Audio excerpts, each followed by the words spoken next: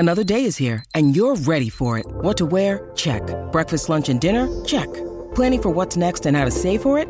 That's where Bank of America can help. For your financial to-dos, Bank of America has experts ready to help get you closer to your goals. Get started at one of our local financial centers or 24/7 in our mobile banking app. Find a location near you at bankofamerica.com/talktous.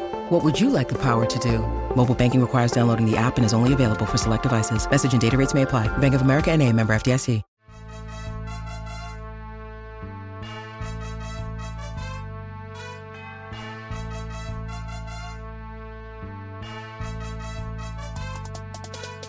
Welcome to Andy Staples on 3, and it's Wednesday, August 16th, 2023, and the Big 12 is done for this round of expansion. Done! That is what Commissioner Brett Yormark told the New York Post Andrew Marchand and the Sports Business Journal's John Oran on their excellent podcast. If you are a super nerd about things like TV rights and all that good stuff, you should be listening to that, but only after you finish listening to this one. So they are done, according to Brett Yormark. There was a question about, would UConn still be a potential ad maybe for other sports, which would get the basketball team in there? Would Gonzaga be a potential ad? Gonzaga, of course, doesn't have football.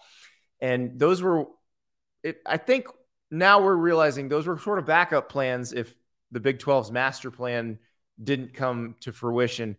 And so if it had just been Colorado, let's say the Pac-12 had stayed together, Arizona State, and Utah had said, no, we're fine in the Pac-12, then maybe you get UConn, even as an all-sports entry. And maybe you tack on Gonzaga just to add more quality to the basketball league, which the Big 12 already a very good basketball league with Kansas, Baylor, Kansas State under Jerome Tang is fantastic. So they had a pretty good product going there. But then they add Arizona, which already a Power 5 member and has an incredible basketball program.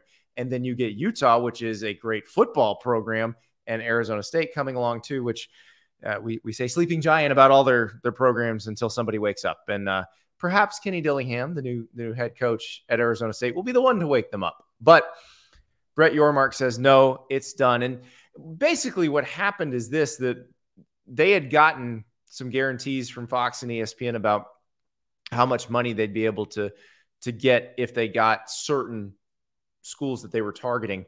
And the lion's share of that money would be if they could get existing Power 5 members. So they get Colorado. It looked good for them to get Arizona. But then as all that went down, it turned out that Arizona and Arizona State were a package deal. And Arizona State very much wanted to stay in the Pac-12.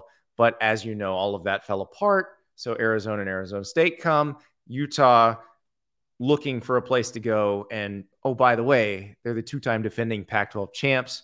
They've been good in pretty much every conference they've been in since the turn of this century. So they go to the Big 12 as well. And what you have, I think, again, I keep saying this, maybe the most entertaining, just from a pure competitive standpoint, football league going forward. Obviously, the SEC and the Big Ten are going to have bigger brands. They're going to have these massive games that everybody wants to watch. But I think, especially given I think I know the audience of this show pretty well. We are the type of people who will be tuning into all of those Big 12 games. Like, it is going to be very fun to watch that conference play going forward. But so I don't think this means maybe they're done forever. I come back to that Trev Alberts quotes. Trev Alberts is the AD at Nebraska, and he was talking to Amy Just of the Lincoln Journal-Star over the weekend and said the next round will be more disruptive. There's more coming. And I think Brett Yormark probably has to make plans for whatever that next round is and figure out what he's going to do to keep his conference strong. But for this round, I think this is probably it for the Big 12. And I would say, if we're choosing winners and losers up, the Big 12 did really, really well in this round. This was a conference that could have been decimated after Oklahoma and Texas left. Had the Pac-12 been more aggressive, they could have been the one decimating it. But Bob Bowlesby, who will probably never get enough credit, immediately moved to expand. They got Cincinnati, BYU, UCF, and Houston, which all could wind up being really good programs in that league. from a football standpoint. And as we've mentioned before, increasing basketball capabilities, you add Houston and Cincinnati, that's going to be nice. And BYU has had good years as well. So they really are probably the biggest winner of this round of realignment. And I know nobody wants to hear that, especially if you're an Oregon State or a Washington State fan. But part of what makes them a big winner is they made sure that Kansas State, Kansas, Iowa State, Oklahoma State, Texas Tech, that they still had somewhere to be and that they're still part of a very strong college football ecosystem. And I think that is probably why they did the best job, is those schools had been in that situation before. They understood what could happen, and they were very aggressive, and they knew they needed to be. So that is maybe a closing of the chapter on this round of realignment. We've got to find out what happens to the remaining Pac-12 schools, the Pac-4, Cal, Stanford, Oregon State, Washington State. I still think the most logical move is a merger with the Mountain West, but you keep the branding of the Pac, the Pac-16, you call it. There are some assets there. There's NCAA tournament units that belong to the Pac-12 that you probably can keep. So there's money there too. But I do think that would be the most logical thing, and let Gloria Nevarez of the Mountain West run that combined conference, because she might have been the person you should have hired in the Pac-12 in the first place. So in other news, in the current Pac-12, but this is a team going to the Big Ten, but this gentleman will never play in the Big Ten, at least we think. Bo Nix, Oregon quarterback, is on the side of a building in New York. Now, remember, back in the day, Joey Harrington, Oregon quarterback, billboard in Times Square. He was down the side of a building in Times Square. A little different neighborhood for Bo Nix. He is at 23rd and Park, basically. So he's hanging out by Sugarfish and Gramercy Tavern. But nice digs. Nice digs. But Bo Nix in New York, I like this. I like Oregon pushing their guy, making sure that the nation is aware of him. Now, the nation's very aware of Bo Nix because he was a starting quarterback at Auburn for 3 years before he went out to Oregon. But you know, if you're thinking, oh, this is Bo Nix, I don't know how I feel about him for the Heisman, I will point out, before he got banged up against Washington last year, his stats were tracking almost identically to the ones that Marcus Mariota put up in his Heisman season of 2014. So when we talk about how loaded the current Pac-12 is at quarterback, we're not joking. Caleb Williams at USC is super special, won the Heisman Trophy for a very good reason last year, is a guy who I think could potentially become the only repeat winner since Archie Griffin, and will probably be the number one pick in next year's NFL draft. He's special. But you heard Jed Fish on the show this week talking about Jaden DeLora. You heard, Bo Nix has been the subject of a lot of praise. We'll see if Cam Rising can get back from the knee injury at Utah, but he could be special again and has led his team to 2 consecutive Pac-12 titles. You've got Michael Penix Jr. at Washington, who led the nation in passing yardage last year. I'm very excited to watch these guys play. We'll see if DJ Uiagalelei is the guy at Oregon State.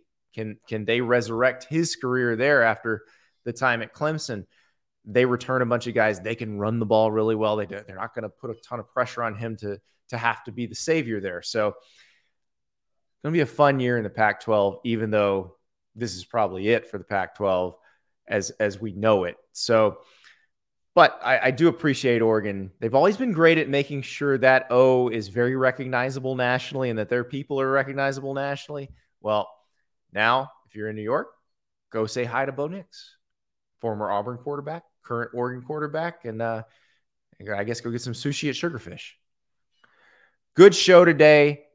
We're talking freaks with Bruce Feldman of Fox Sports and The Athletic. He puts out the freaks list every year. It's one of my favorite times of the year. This is a story that I just cannot stop. It's 101 guys this year. It's usually 100. He had to add one, and you'll hear why. And the dude's name is Neck, which is just tremendous. But we talked about what that means for Penn State, how many freaks they have on their team, why Michigan has gotten better, and the freaks are a big reason. And also maybe a little reason to be optimistic about Miami because of a freshman freak. Bruce Feldman talking freaks next. Later in the show, Shea Dixon joins us for an update at LSU. Denver Harris was a very high-profile transfer from Texas A&M. He was a very high-profile recruit at Texas A&M. He's not with the team now, and Shea will give us an update on what's going on in that situation. And also fill us in on some freshmen at LSU that we should be marking down right now because they will be names we know once the games start. But first, let's talk about some great names with Bruce Feldman as he talks about his freaks list. Lots of guys that you've heard of, but also some guys that you probably don't know anything about, including a guy named Neck and a guy named Thor.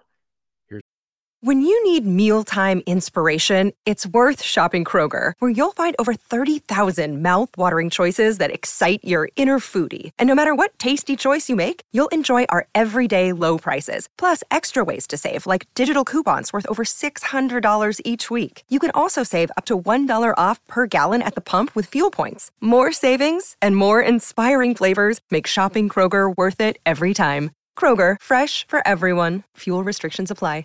Bruce Feldman. One of the greatest weeks of the year, every year, when the Athletics' Bruce Feldman puts out his annual Freaks list. It is Freaks Week. Bruce, you're the greatest freak of them all because I know how much work it takes to put together this list that you do every single year. There's some people who don't do this much work in a year, and you do it for this one story. So thank you for that.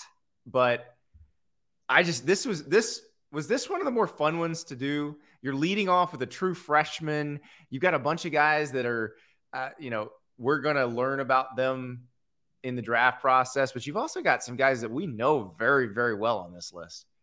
Yeah, I feel like they're all kind of unique when, depending on the year and everything. But what was different with this, as you said, Nicholas Harbor, true freshman, who is a big time track credentials guy. That was a little bit of a curveball for me. And then, there was a couple of supersized offensive linemen that I was like, oof, and I had Evan Neal on here, number one, a couple of years back. But I just think these are younger linemen too. And so I know we'll get into them, but it's just like, is a little different this time, I think. I never had as many players as I had from one school, but the Penn State Hall of Freaks was, kind of a wow thing. And it's like, I can't not have Abdul Carter because I know what he's like. And I can't, it's like, so you kind of have to find room for it. And then I ended up having 101 this year because I had a coach reach out to me from a Power 5 school who made a strong case for one of his players. I was on the phone with their strength coach at like 10:30 at night, that guy's time. That's great.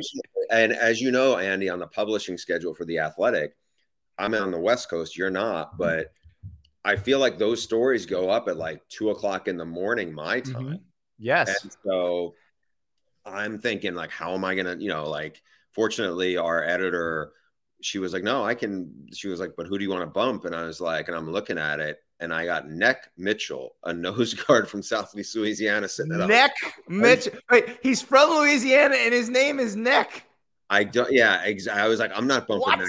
And the world needs Neck Mitchell on this list. And she was like, let's just keep 101. I was like, great, let's do 101 this year. That is amazing. Well, I like the Penn State thing's interesting to me because this is what I've been saying about Penn State all off season, because I keep saying we keep making this an Ohio State, Michigan thing, but don't be shocked if Penn State is in the hunt for the Big Ten this year because of exactly what you said. And it's not just the freaks aspect of it, but the fact that some of these freaks are major NFL prospects. So you got Chop Robinson, Jordan Vandenberg, Olu Fashanu, Nick Singleton, Zane Durant, and Abdul Carter from Penn State. Olu might be the first offensive lineman drafted next year. Abdul Carter, when he is draft eligible, is going to be very sought after. That's a lot of talent there. Yeah, it's a ridiculous haul they have there. I mean, Nick Singleton, the guy people compare him to is Adrian Peterson. I mean, that is a heavy duty guy Yeah. to be compared to in terms of just super freak athlete. You mentioned Olu. Olu is 6'6", 320. And the thing I loved, when he told me was like, both his parents, they're not taller than 5'8", and he got to be 6'6". There was really, and again, 3-star guy who is just, last year was 19. People were talking about he was the best O-line prospect in the country. You have a bunch of other guys in there, Chop Robinson, Abdul Carter. There were probably 3 other guys, Keandre Lambert Smith, super fast receiver. You had another Trey Beeman and another D lineman. You had a couple other guys in there who probably, if they played at a different school, I've been like, yeah, I'm going to put those guys on there, but I can't have 9 guys from Penn State. But it's just ridiculous how much talent they have and explosive athletes. And I know people will look at this, and I actually mentioned this on Twitter when I put out the story. It was like, people are going to scoff, oh, these numbers can't be real or whatever. It's like, this school in particular, Penn State, we've seen it time and time again, whether it's Saquon Barkley, Micah Parsons, Owe, Gesicki. These guys put up ridiculous times when we had them on the freaks list, and then they go to the combine or the pro day, yeah, and they match them or exceed them. So that place has got a ton of them. Well, and I think your freaks list kind of predicted the rise of Michigan too, because over the years you've had quite a few Michigan players on this list. Ben Herbert, the strength coach there, is great at getting you video. Arkansas, yeah, and he's also, yes, he is great at getting the video. You want proof? Here's your proof. Yeah, and that, I love watching those. They've got that big set of stairs that they do the leaps up, but the one, you had Chris Jenkins on the list this year, defensive tackle from Michigan, and he's doing a Turkish getup in one of the videos you put out with a 170-pound dumbbell in his hand. That's crazy. It is insane. It is just insane. Like when I saw Harbaugh, last time I saw you, Andy, we were both in Indianapolis for Big Ten Media Days. And I saw Harbaugh, and he, gave me this bold quote that he thinks they're going to break Georgia's record for the most players drafted in a single draft. He said he thinks they're going to be 20. And he said, Chris Jenkins, I think, is going to watch him go as a top 10 pick.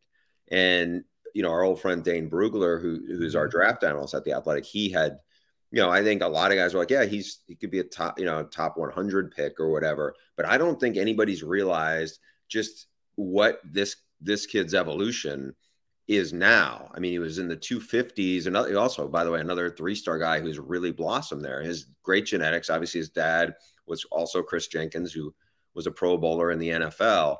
But the numbers he puts up, the stuff he does, now he's 307 pounds. And 34-inch vertical jump and shuttle times are crazy, or like what you'd expect from honestly, from a running back. I mean, and he's been really good against the run, but they think he's really taken his game to the next level from the coaches I talked to this past month as a pass rusher. Yeah, it is. And Mozzie Smith was one of those last year, where it didn't seem like he was that big of a draft prospect going into the season, and coming out, obviously he was, and they've just been great at that. Yeah, he goes in the first round. I mean, they sent me all this stuff, the combo twist, 800 pounds and just incredible strength. And look, you're seeing plenty of video now at a training camp of that strength, of what he's, the Cowboys need him to be a guy to clog up the middle and not get rooted out of there. And with that kind of strength, he definitely has it. Now, he was 337. Chris Jenkins isn't that big, but some of the other guys, a little like Penn State, there was 3 guys on there. Zach Zinner, who's been a really good offensive lineman, 6'6 plus, 325, and he vertical jumps 33 inches, and his shuttle times are really good. Mike Sainer, still a great nickel guy there. Jumps over 40 inches, and his shuttle times are, under 4 seconds. So wow. Even Blake Corum, another one, super strong, 30 reps for a running back at 2.25, and also his shuttle times. We know he's coming off the knee injury. Is a pretty spectacular athlete. So they're deep in it as well, in Ann Arbor right now. So even their transfers at Michigan are making the freaks list. You got Julius Welshoff, who has transferred to Charlotte for our favorite guest so far on the show, Biff Poggi. And this guy's a mogul skier who could do flips. Andy, I had him on, probably 4 years ago, and he was a kind of a regular on the Freaks list the last few years. I mean, he was a guy who was doing backflips, walked on his hands for like 50 yards. He's from Germany. Just, some insane video we used to have of the stuff that he could do. And he's still a guy at 6'6", now 265, who's going to, vertical jump in the mid 30s and broad jump 10.6. We'll see what he does with Biff, because I think he's going to be showcased a lot more as an edge rusher right now. And I think, they obviously have a Yabi Oki or a Yabi Anoma, as he was known before when he was a 5-star, and he was bounced around from Alabama and ended up at Michigan. Played for Biff in high school. Played for Biff in high school. That's right. And so I think it's going to be fun to watch that Charlotte program. And I know it'll be very entertaining with Biff to see how it comes together in the AAC. Oh, it's going to be tremendous. But I think the thing that surprised me the most when I opened the Freaks list this year, because usually you do lean toward experience, but this year you led off number one with a true freshman, and it's a guy that we've talked about a bunch on this show because Spencer Rattler was on talking about him, Shane Beamer was on talking about him, Nicholas Harbor, South Carolina receiver, 6'5". Shane Beamer told us he weighed 243 the other day, and he's run a 10-200. His 200 time is blazing. What can this guy be? I mean, he could be a great edge rusher. Could he grow into he's going to be a matchup nightmare. That's what he's going to be, just because of that size. And so I talked to Shane as well, probably a couple of days before this, to get his updated numbers. Do you have any GPS times on him, or what have they done? Because we know he's fast. As you said, 10-200 is crazy fast. And to put it into context, so Shane has a tight ends coach named Jody Wright, who was at Alabama for a while. And he was there when they had both Julio Jones and, among others, and Derrick Henry. And we talked about that kind of comparison. Obviously, those guys are really big, freaky dudes. This guy's bigger. He's much bigger than Julio Jones. And both of those guys were legit track guys in high school, at least really competitive. And he's bigger, and he ran a full second faster in the 100. A full second, as you know, in track is it's an lot. Eternity. Yeah. So for that context, I was like, I may have to have a true freshman number one. Yeah. I mean, I might run a full second less than Derrick Henry, and Derrick Henry's running a full second less than this guy. Like that's crazy. Yeah. I'm not sure we know a sports writer who's going to a full second less than Derrick Henry in the 100, but maybe in the 40. But yeah, probably not. Yeah, I could definitely do a 12-second 40. There's no question about that. Oh wait, we're talking about a 5.5-second 40. Maybe we'll see. We will have our sports writer combine before long, Bruce, and we'll now that gambling is legal. I'm not at the age of I want to be doing this. There was a time when I would have embraced it. Now I probably wouldn't be wise. You will demolish everyone in pull-ups. I know pull-ups is not an NFL combine drill, but you'll just destroy everyone. And that thing is not something like I haven't done them in a while. So when I was back at the Florida Georgia, I know you told you that story. That was a big thing for me, but those days are long gone. The story is basically Bruce and somebody else are walking into the Florida Georgia game in Jacksonville. And what was it? The Army or the Marines, the local recruiter had a pull-up station, and they were letting drunk people do pull-ups basically. And Bruce, how many did you knock out? I think I was at like 33, and I just remember I was there. I wasn't writing off the game, but our college basketball writer at the ESPN magazine, John Gustafson, and I, he'd never been. He was like, I always wanted to go to Florida, Georgia. I was like, okay. So we did a lot of sightseeing, walking around the tailgates and everything. And they had a Marine Corps station set up. And I think I won maybe a beer koozie or something for it. I just remember I walked into the press box, and I had such a pump, I couldn't, my arms were still kind of pulsating. I was Your sleeves are just I was straining. I had this golf shirt that looked like a tank top on by that point. I was sweaty, and sadly that was That's the closest I can get to, Andy, to your national championship ring. I got a beer koozie from the Marine. 33 pull-ups is better than that. Is better than anything I did that season. So that is amazing. I do want to talk to you about a guy that I read about on your list and then did a Google video search on him. And it was some of the most fun I've had this offseason. And that's Kingsley Swama. Help me with the last name. I sometimes when you hear somebody pronounce their name, it's almost like you can't pronounce it that way. But I think that's how his last name is pronounced. So he is an offensive tackle at BYU. He's going to be a redshirt sophomore this season. He started his career at Oregon in 2021. He's from the Salt Lake City area, tight with the Sewell family. I don't know if he's cousins with them. Yeah, who's your cousin? Okay, yeah, and I reference where I hear in his name. He did I think it was Kalani Sitake's coach's show. He was a guest on with Kalani and the host, and yeah, he said that and I've seen a lot of pictures with him and the Sewells. I think he said that that's his cousin, and certainly the bloodlines are strong for special athletes.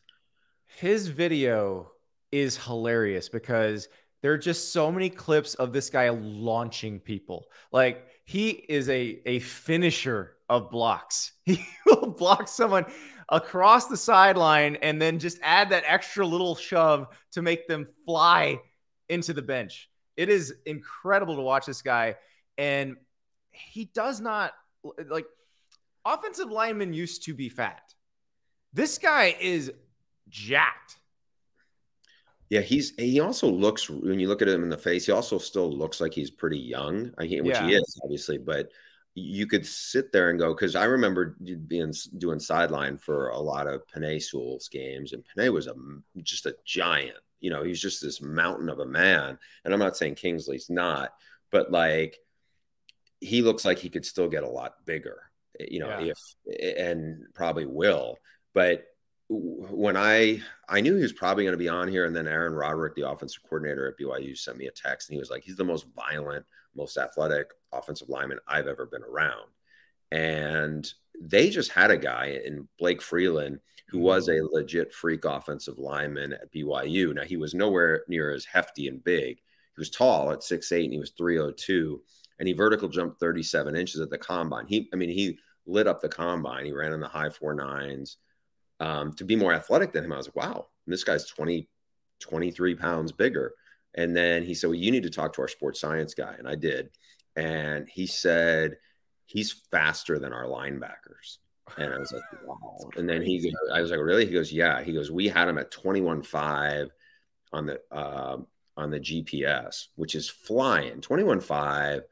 And he said, no, he wasn't 325. He was 318. 318 is still huge. 21.5 is good running back speed. Right. That's what I wrote in the freaks list. 21.5, if you're 218 pounds, is good. 25.15, you're 318, means I probably maybe could have made the case that he should be number one and not Nicholas Harbor. I mean, to be 6'6", 325. Now, I don't know if he would still do 21.5, but this guy was like, yeah, I think he's a 4'8" guy in the 40. And we'll see what, he didn't give up a sack last year in every pass attempt that BYU had. They moved him to left tackle now. I mean, as you said, he's still a young player. Yeah. But I'd be surprised if he is not going to be a high first-round pick when he eventually leaves there. Right, and he is draft eligible this year because remember that first year at Oregon. So that's one. If you're a draftnik, keep an eye on him. Watch some BYU games because he very well could be in the mix. He's not as young as say Olu was last year. Olu Fashanu was 19 for most of last season, and that's one of the reasons, according to him and to James Franklin, he didn't go out. He felt like he wanted to more physically mature before he went to the NFL. But Kingsley looks like he's pretty physically mature already. So, yeah, he is. I mean, he is special. I mean, like Olu was super mature and grounded when you talk to him and everything. But there's a group of offensive linemen that are here, in the first 25, and they're big tackles. Two of them, Mario Cristobal actually recruited. One obviously was Kingsley. The other one is Francis Maui Noah. I think that's how he's pronounced his last Well, and name. I'm glad you brought him up because he was the next one I want to talk about. This is another true freshman. This was a top 10 recruit from last year, probably going to play right away for Miami. So he's going to be playing, game 2. He's going to be playing those monsters from Texas A&M. And please, I almost crashed my car. I know I shouldn't be reading your stories while the car is moving, but it was the most Mario Cristobal quote of all time. Yes, greatest muscle density in Miami history. And you said it, and I agree. That's like, I thought the exact same thing. It's a freak thing about a freak, there's always ways, because we're so used to quantifying these things with vertical jumps and 40s and bench press reps and whatnot. And then there's this, and it's not like the only time I've ever heard something along these lines, but it's something now. And just the idea, 6'6", 341, and I'm gonna have to read this part to you, only 20.9% body fat, which, as you know, for an offensive lineman is pretty lean. So he has 270 pounds of pure lean muscle mass, which is gigantic. Again, he is young. He is a true freshman. It's not like he's had 3 years in a college weight program. He didn't. So, and then the other parts of this, 172 10-yard split. The only 300-pound lineman at the combine who ran faster than that was the aforementioned Blake Freeland from BYU. And Blake Freeland is 39 pounds less than this young kid. Well, and so I don't know if you saw the pictures we were rolling while you were talking. There's a picture of him with Joe Salavea, their defensive line coach. And if you've never seen Joe Salavea, he looks like he could play defensive line in the NFL today. Yeah, right now. He looks very small compared to young Francis. I know, it's crazy. It is crazy how when you see somebody like that make somebody who, I go back to, it's one of my favorite videos, and it's it's two people I really like, but there's that video, it's like of a college game day, little like demo field. And our friend Cole Kubelik, who by all accounts, he was a starting center in the SEC. Yeah. He's now not a small man. No. And Marcus Spears just tosses him like he's a crouton. And I was just like, I don't know I'm sure you've seen that video where it's like, oh yeah. But Spears would have made, if the Freaks list had existed when Spears was playing, 320-pound defensive end who probably legit could have played college basketball. Yeah.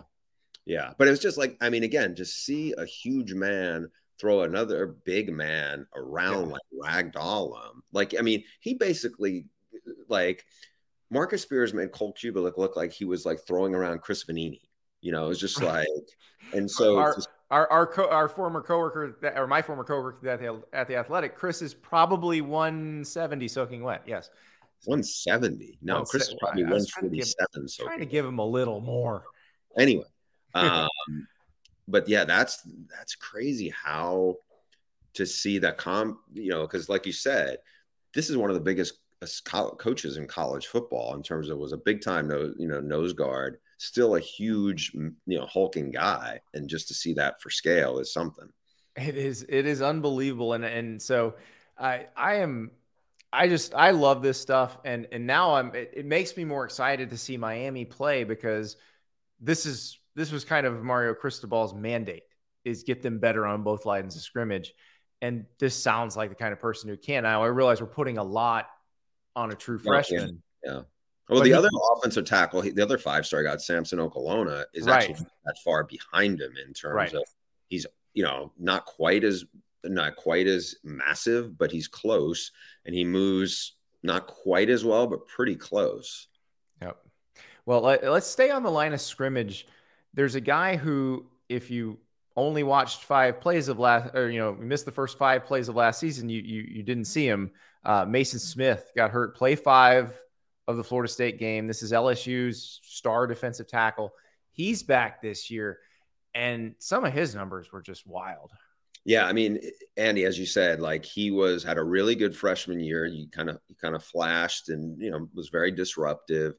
When I talked to Jack Marucci, who's the guru at LSU and probably knows more about sports performance and how athletes are wired than anybody working in it, I said, because he was at Florida State when they were winning championships. Then he been at LSU for a long time. It was like, is there anybody he reminds you of? Because look, there's been the Glenn Dorseys and a bunch of other guys, but they weren't like this, right? Not as athletic, no. But also not as big in terms of just not as like rangy. And that's what he really is. And so he was like, no, I don't think in terms of being a guy who could be outside, in terms of being a guy who can definitely be inside. But the numbers at 6'6", 315, over 19 miles per hour on the GPS, and just the length and everything else, he's 15 pounds bigger than he was last year. I would expect, and this is a potentially dominant D line because they have two other guys who could have been on the freaks list as well in that group. Yeah. And that's where with LSU, they may need to make up for which is weird to say about LSU. They're not as deep in the secondary as they usually are. So they may have to make up for that up front and get after quarterbacks, but this dude is going to get after some quarterbacks. Yeah. He's going to be a problem. You obviously have Harold Perkins, who's super, warp speed. You get Omar Spates there. Going to be a fun defense. I think Matt House is a really good defensive coordinator, and he's got a lot of pieces to work with, especially in the front. I don't feel like they have like those cats that like when Corey Raymond who's now in your backyard at UF he had a bunch of dudes, and I don't know if they have that caliber of guys on the back end, but they're going to be a problem for quarterbacks just getting it off. So speaking of backyards, in your backyard, you have a transplant from the Midwest. Carson Steele, stole our hearts as a Maction tailback at Ball State. He's the guy who's got the pet alligator named Crocky J. He's just blonde hair. Like, he's now at UCLA, and it feels like that they want him to kind of fill that Zach Charbonnet role. They do. And look, they have big backs. He's not the biggest back in the running back room. They have two other guys who are actually bigger, but he is super strong, a 450-pound bench guy, squats almost 700 pounds, but he's explosive, almost, vertical jumps, 35 inches, hits 21 on the GPS. And there's some great stories about him when he first transferred there. He was blowing people away in the weight room with what he could do and just how physically strong, especially his lower body is. I think Chip Kelly loves this guy, and he was I think he was like 95th on the freaks list last year. He's in the top 25 now, and he's a good fit for what they want to do. They want to be physical. He's a hammer. And I think, I think don't let the long, like the beach look of his headshot fool you. This is a really, really, it's kind of like a warlord in terms of. Yeah. I mean, he's from the Indianapolis suburbs. There's nothing beach about this guy. Yeah. So yeah, it is fun though. I can't wait to see him in that offense, because it does seem like Chip kind of, after a little trial and error, found what he wanted their identity to be. And it is a very physical smash mouth type offense. And he fits the bill perfectly. But if we're going to name someone on the freaks list, I mean, we're going to have to go to Thor.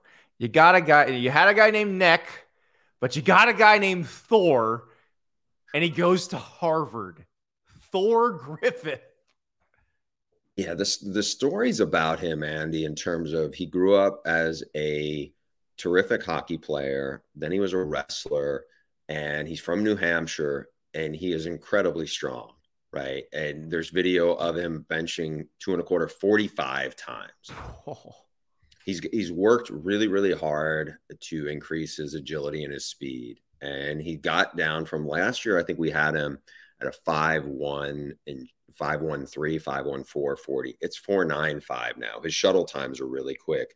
And everybody I talked to, whether it was coaches who played him or coaches who work with him, they're like, his work ethic is like second to none. So when I talked to Thor, he was like, he's basically put himself on a diet of 6,000 to 8,000 calories a day. You can put that into context, but it is, he's unblockable in the Ivy Leagues. And I had a freaks list guy last year in the top 20, Andre Yoshevas, from who Princeton, was right? high level track athlete at Princeton, really good receiver. And he's created a lot of buzz with the Bengals right now. He got drafted, and I suspect a year from now, Thor will be in somebody's camp, and people will be talking about him too. That's so perfect. Like it's a perfect Ivy League star defensive lineman name. If Harvard doesn't have like a Heisman campaign or it wouldn't be the Heisman, but just a campaign of him with a hammer. He's built for this. And the hockey thing you mentioned, that was crazy. So he played in youth hockey. He played in a tournament where basically like half the 2019 NHL first round was playing in it. That's the kind of dude he was in hockey. Yeah, Jack Hughes was one of those players, is like so many guys. It was the Junior Bruins, and his team was the Junior Bruins. And, again, when you have guys who are like that, who are playing other sports and really good at it, and then their bodies keep growing, it's like, it doesn't shock me that it translates well and he blossoms into something else, when he just focuses on football. Now, another guy on this list, I'm gonna go back up the list to number 2, because I think that's the one I want to conclude on, because he actually might be the best pure football player in college football this year, Marvin Harrison Jr. And you watch him play, and everything looks so easy for him. What did the Ohio State folks tell you about him in terms of just how he does all this?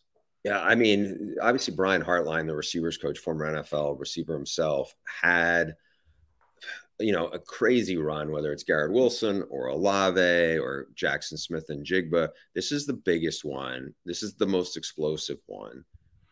He's not just good at everything. He's great at everything, but he's 6'4", 208 pounds. When I talked to him a few weeks back, last year I had him number 2 on this list, and he was 23 miles per hour, which is already fast. He went from 23 flat to 23.3. He was like, I really, kept working on my acceleration and some of the detail stuff. Usually when guys are as big and lanky as he is, they're usually, a little coltish. I hate to, no pun intended, because obviously his dad was a great player for the Colts, but in terms of just the shuttle times may not be that great in terms of the stop start. Well, his are. I mean, he's a 3.94 shuttle guy, where anything under, 4.2 is flying. And to be that quick, to go with all the other stuff he has, he would have been the first receiver taken in the draft if he could have come out this past year. I think he's going to, I don't know. The guy who won the Heisman, I think, is really special. Yeah.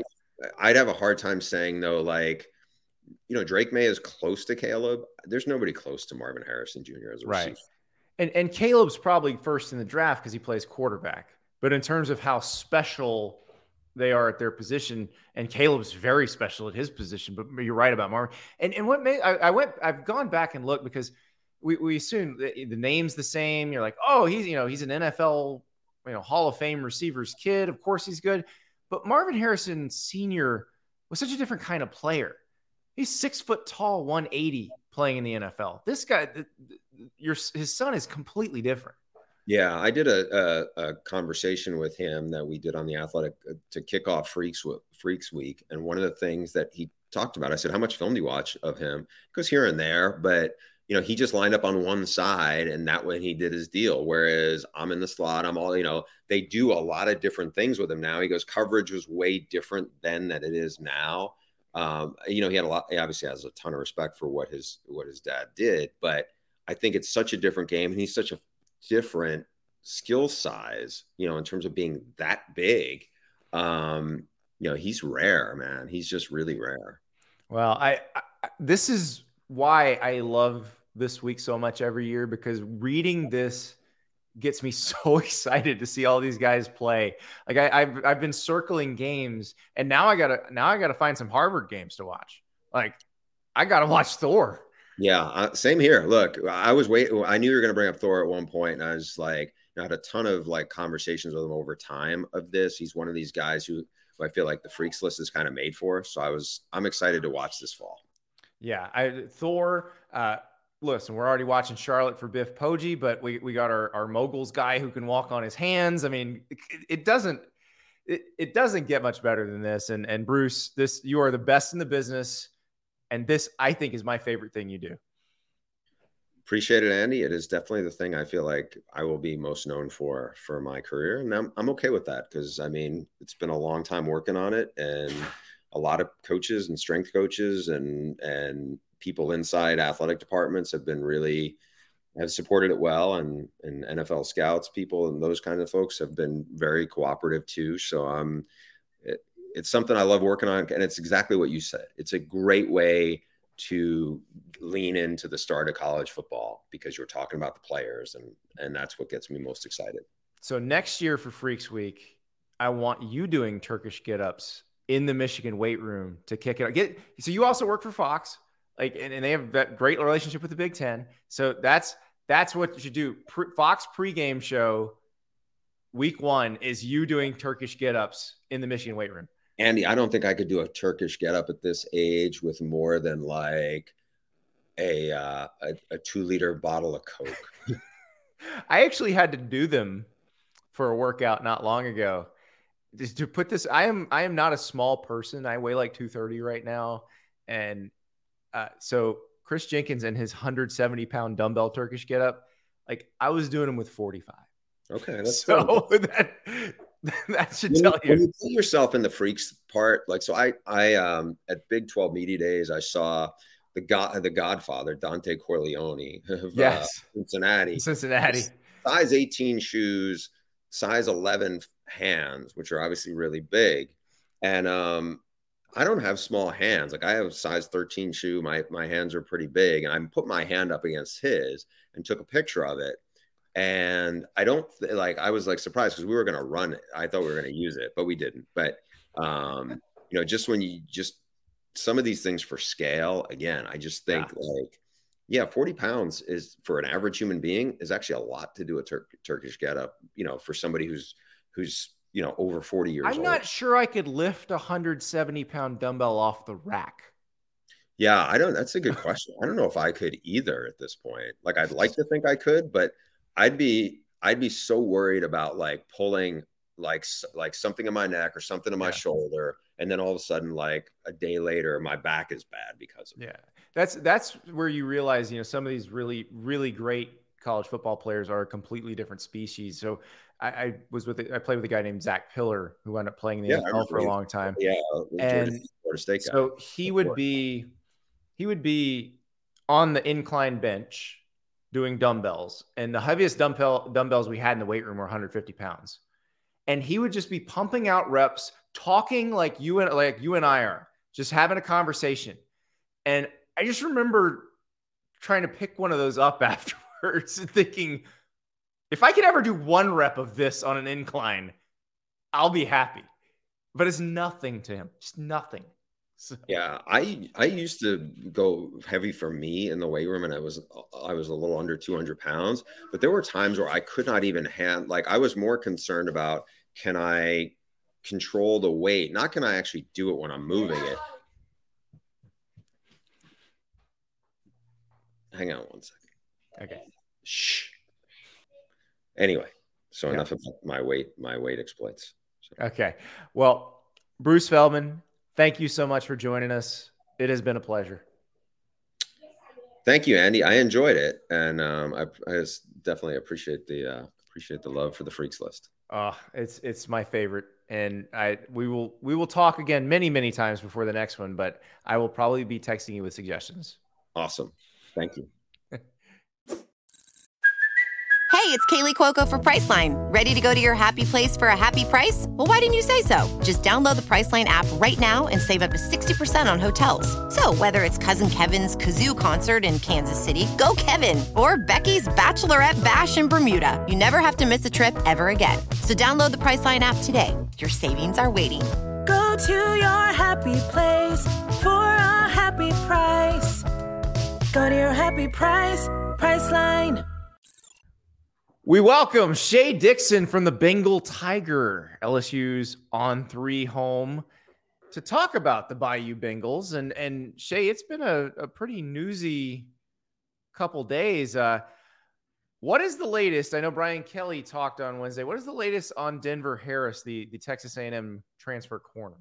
Yeah, what is fall camp without news, Andy? This is what the SEC is all about. Exactly. First off, welcome to On3. I'm my first time being on with you. I'm pumped to have you on the squad. I hope you don't run into any indefinite suspensions or time away from the team like Denver Harris currently. Oh yeah, I don't want that. I heard unavailable. I heard time away. So we don't know how long that's going to last. And I found it interesting only because, and I know you've covered this because you cover recruiting in this area and you've dealt with a lot of, but so if we go with the Texas A&M class of 2022, the ones who've been removed from the roster, Smoke Bowie went to Georgia, has already been dismissed. Chris Marshall went to Ole Miss, has already been dismissed. And now, what are the words we're using for Denver Harris at LSU? Time away. Time away from the team. Personal things figured out. Okay. So it is not an auspicious debut on their new teams for the Texas A&M 22 members who didn't stay in College Station. No, and look, you laid that out well, because now all eyes are on Denver Harris. And for this to pop up, it's sort of like, man, it's been one domino after the next with that group of guys that SEC West or SEC schools took a shot on for a second chance. I think you go back to high school, Denver had missed games in high school for disciplinary reasons. And he was at North Shore, a team that's competing for Texas state championships at a really high level. So to not have him on the field, this is the same team that had Zach Evans on it. Like, to not have him out there was a big deal. That's also the team that Zach Evans got kicked off of. That's also true. You'll remember that a year ago, A&M played Miami in the season opener. Well, he was one of the guys that sat out of the game because he missed curfew. So he comes back week 2, whatever it was. By midseason, he was on the On3 freshman midseason All-American team. Yeah. And he was living up to this 5-star billing. And he's got, obviously, I think he only allowed like 1 catch maybe through like the 6 games he played. And then you run into that point of the season. What was it, Andy? It was in late October, probably, where a handful of guys got suspended indefinitely and never there was something that happened in the South Carolina visitors locker room, and that's where those guys ran into their trouble. Yeah. So they get the boot or suspended indefinitely from A&M, and in LSU's case, they took 4 cornerbacks out of the portal a year ago, and we saw them lean on those guys heavily as the guys they played this past season or a year ago, whenever they won the West. They did it again. They only had 1 returning corner on roster coming from that team to this team, LaTerrence Welsh, and he was a freshman last year and really was just playing special teams. So it was, let's go heavy. We have to. Brian Kelly said in the portal again. And they took 4 guys, and Denver Harris was the highest ranked. He was the guy you said he's the most talented, but the guy who came with the most question marks. And we went through spring ball. We never heard anything. We went through summer, never heard anything. And I've been covering this beat since the early 2000s, and not through any of Les or any of Coach O have we ever been given access to practice fall camp like we have with Brian Kelly now. And that's allowed us to watch almost the entirety of every single practice. So we've gotten to see Denver Harris out there, and he started out in the first week running second team. And it kind of felt like, okay, they're dangling the carrot, right? And they're motivating him and they want him to take charge. Well, in very short order, he was third team, and with guys who were walk-ons, and in a room where you've already lost one of your transfers, J.K. Johnson, to injury during fall camp. Now you're down to 2 transfers in Deuce Chestnut and Zay Alexander. Those 2 get every first team rep, and now Denver's third team. And we just saw things in practice with the media being there of kind of piping back at the coaches or whatever it might be, to where you're like, oh man, this isn't what you normally see, and you're not seeing that from anywhere else. Then after that kind of team fight they had, which, a lot of media were there, and he was in the middle of that, and that carried on, I guess, beyond even practice. And he's now missed a handful of practices. We haven't seen him in about a week, and he was not in the team photo. And then Brian Kelly came out and said, he's not with us right now. He's handling personal stuff. If he can get it together, maybe as soon as this weekend, we'll invite him back. But as of right now, they are moving forward without him daily at practice. So there's your Denver Harris Cliff Notes. And everyone wants it to work out for everybody, right? But it also, you're sitting here after news like Bowie and after news like Chris Marshall, and you're not all that surprised that they're in a situation where it was described from the start from Brian Kelly as saying, we knew this is a risk to take a kid who was just suspended for half a season. If he doesn't fall in line with X, Y, and Z here, we won't have the patience for it either. And I think that, 2 weeks out from the season, it seems we've hit that kind of line in the road. And it's interesting because it's not just with this one, but you almost wonder, like, how much different will A&M's chemistry be this year, given now what we've seen with the guys who left and what happened at their new schools. I almost wonder if maybe we are now underrating Texas A&M because some of the stuff that may have been happening off the field may have been dragging them down on the field. Yeah, I think with A&M that you can't. We saw it in the LSU game last year. They have so much talent that they can go out and beat a team that had already secured the West. But at the same time, you see it fall apart in games like App State and all that. So, hey, I'm front row for this Bobby Petrino, Jimbo, whoever's holding the notebook full of 8,000 sheets of plays and, got the headset on for the games, because they have too much talent not to reel off better records than they've got. Now, let's talk about a little better news for LSU. Bruce Feldman and I were talking about his freaks list, and one of the people we had a long conversation about was Mason Smith, who for most of us have not seen him since 5 plays into last year when he got hurt against Florida State. How's he doing? How's he looking as they go into this season? He's been great his offseason. He was way ahead of schedule on rehab. He has looked the part. He sat out of spring, but then was all there for all of summer conditioning. He's been there all of fall camp. But we've reached in the past week, I think he one day kind of banged something up in the lower body. And then today kind of sprained his ankle, but kind of hobbled off and was fine. And everybody was sort of like, are they going to just put him in bubble wrap and put him up on the shelf for the next week and a half, 2 weeks? Because he is, as you mentioned, he was on Bruce's freaks list. He's a 5-star. He's a game changer. He's a guy a year ago. Remember at SEC Media Days when Brian Kelly said, I've just taken over this new roster, and he singled out Mason Smith as the guy who said, this guy will be a household name by the end of the year. Everybody's going to be talking about him. And his season's over on the first defensive series of the year on a non-contact play where he's celebrating the team getting off the field. Right. He's now, I think, in a position to where he can pick up where he left off. And you got to think this is a junior season, a money year. He could be LSU's highest draft pick given what a dominant defensive lineman he is when healthy. But again, we've only got a freshman season of him playing kind of a backup role of film out there. So everything hinges on this right now for him. And I think Mason sees that. He's about as dialed in as a football player you'll get. Great kid, does everything the right way, very good leader, and is just, for a kid his size, belongs on the freaks list. He does things at that size that wide receivers can't do athletically. So right before we talked, I had just gotten off the phone with someone who had recently visited an LSU practice, and they said, you gotta ask about this guy, Kamorian Pimpton. This is a tight end from Fort Worth. LSU flipped him from Vanderbilt. On3 was very high on him as a recruit. But how's he been since he got on campus? We've already set the over-under on touchdowns on our podcast. We moved it from 2.5 to 3.5. This is a guy, look, Mason Taylor, we saw him have a breakout year as a freshman tight end. He had the catch at the end of the Alabama game for a touchdown, and then in overtime to seal it on the 2-point conversion. And he was their go-to guy all year. Well, now he's got some help. And we know that between Kelly and Mike Denbrock, they want to play multiple tight ends. And now they've got the chance to do that. And they've got a handful of other guys that'll be out there more as inline blockers. But a guy like Pimpton is 6'6", as you noted. As a recruit, he was committed to Vandy. He had switched high schools late in his career and then just blew up. And Texas, for a long time, was trying to flip him as the in-state school.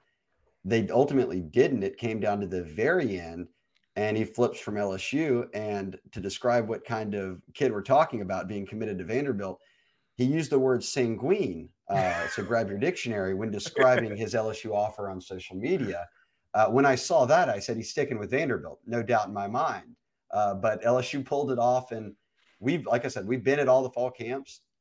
He averages once a week a catch where you're like, oh my gosh, like, get him in the red zone and nobody's guarding him. He's such a mismatch.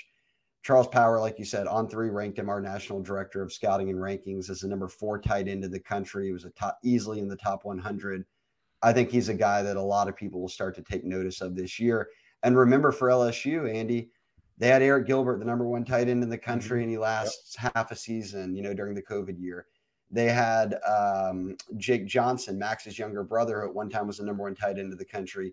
Max transfers to A&M and Jake flips to A&M. So this feels like, beyond Mason Taylor, this feels like finally their chance of capitalizing on a guy who is thought to be sort of head and shoulders above everybody else at the position coming out of high school.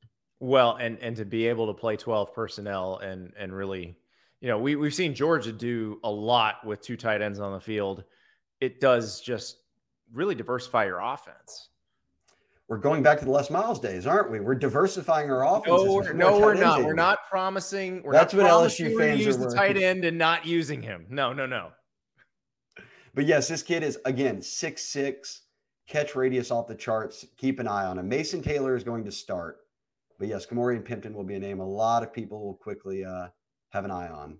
Any other freshmen that we need to know about? Because this is, Will Campbell came in last year and everybody said this dude's going to start at left tackle. Emory Jones was the one who maybe was a little more of a surprise. And then, they make him the starting right tackle in game 2. And all of a sudden it's like, oh, there's 2 great true freshman tackles on this team. Yeah. And now they've got a third with Zalance Hurd, who, think of how unfair this is. Zalance Hurd is a Louisiana kid, a 5-star. He and Will Campbell played on the same high school team at Neville. So they had 2 5-stars at left tackle and right tackle. And A.J. Allen, their running back, went on to sign with a college team because he had everywhere to run on every play. Those 2 guys are pretty unfair at the high school level. But you mentioned that Emory Jones and Will Campbell a year ago were your 2 starting tackles. Well, Emory Jones was a guard prospect coming out. He just won the right tackle job. The question is, can Zalance Hurd as a freshman do what those guys did, which means at some point in the first month of the season, he's worked his way onto the field. He's in either a rotation or he's starting, and then maybe you slide Emory Jones inside. Now, we've seen, again, every camp so far practice, Emory Jones has been at right tackle, but Hurd has been second team right tackle and third team. So they're getting him those reps. We'll keep an eye on it. I know a lot of people are high on Deshaun Womack, a 5-star edge rusher coming out of the state of Maryland, who was recovering from shoulder surgery. So he wasn't there in the spring. And now I think he's just kind of getting adjusted to the Maryland Baton Rouge heat and humidity. Exactly.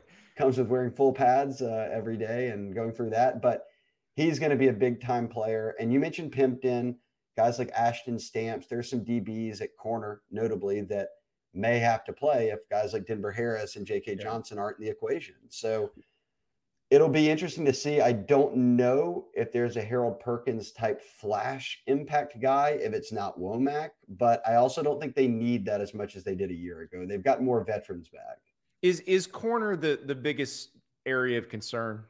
Without a doubt. It was last year too. And they relied on some transfers to carry it for them, and they got by and had a pretty solid season. But now you're starting from scratch. And like I said, you took 4 transfers and you only returned 1 corner from last year's team, and he didn't even play much corners, mostly special teams. And then they only signed 1 high school prospect, true high school prospect at corner.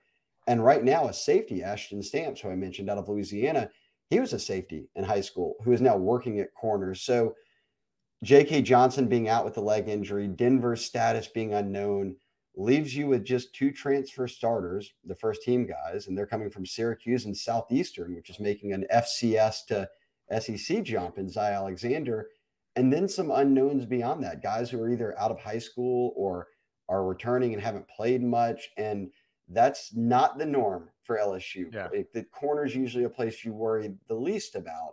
Now, for the second year in a row, it might be the biggest concern. And as Brian Kelly said, look, I watch them every day. I see them more than anyone. I don't know where they're at yet until the first week when they'll go up against FSU, which has arguably the best receiving core in the country. Like, your first test out of the gate is the best guys out there. So hopefully Malik Neighbors and Brian Thomas and all those guys are giving them plenty of reps to get ready for, because boy, week 1 is straight out of the gates. You get thrown into boiling water basically, because Johnny Wilson, 6'7", Florida State unlocked him last year, figured out how to use him. And then Keon Coleman was Michigan State's best player, and they just grabbed him out of the transfer portal. So it's LSU fans are putting their earmuffs on here, and Keon, another Louisiana receiver that did not get LSU right there. Well, Listen, maybe they need to ask some of those receivers if they can flip their hips, because it might be time to double train. So. We'll remit that was Tre'Davious White's best move he ever made. He's a very rich guy in the NFL now, and he signed as a receiver. And about a week in, they said, "Hey, we're low on corners. You want to play?" Now he's got an NFL future. Well, when you have athletes all over your roster, you can do things like that, which is one thing LSU is blessed with. So Shea Dixon from the Bengal Tiger, thank you so much. Absolutely. I look forward to being on more with you. Today's Extra Point features a bonus random ranking. Brett McMurphy, my former Tampa Tribune coworker, now works for the Action Network, reported on Wednesday that Nelly will be playing the halftime show at the Big 12 championship game. And, I'm sure people got their jokes off about a guy who hasn't been that popular in 15, 20 years being the guy the Big 12 chose. But it's interesting when I heard Brett Yormark, the commissioner of the Big 12, say at Big 12 Media Days that they were looking for someone to do a Super Bowl style halftime show at the Big 12 championship game. My thought was, Yormark, who used to work for Rock Nation, coming from a hip hop world, the fan bases in the Big 12 decidedly country leaning. And you got Nelly. Now, if you haven't paid attention to Nelly lately, he's actually got a really good album that came out a few years ago called Heartland. And basically, I think what happened, this is just my guess, is someone heard Nelly's verse on the remix of Cruise by Florida Georgia Line and was like, you should just do a whole album of that, where you basically are crossing the worlds between hip hop and country.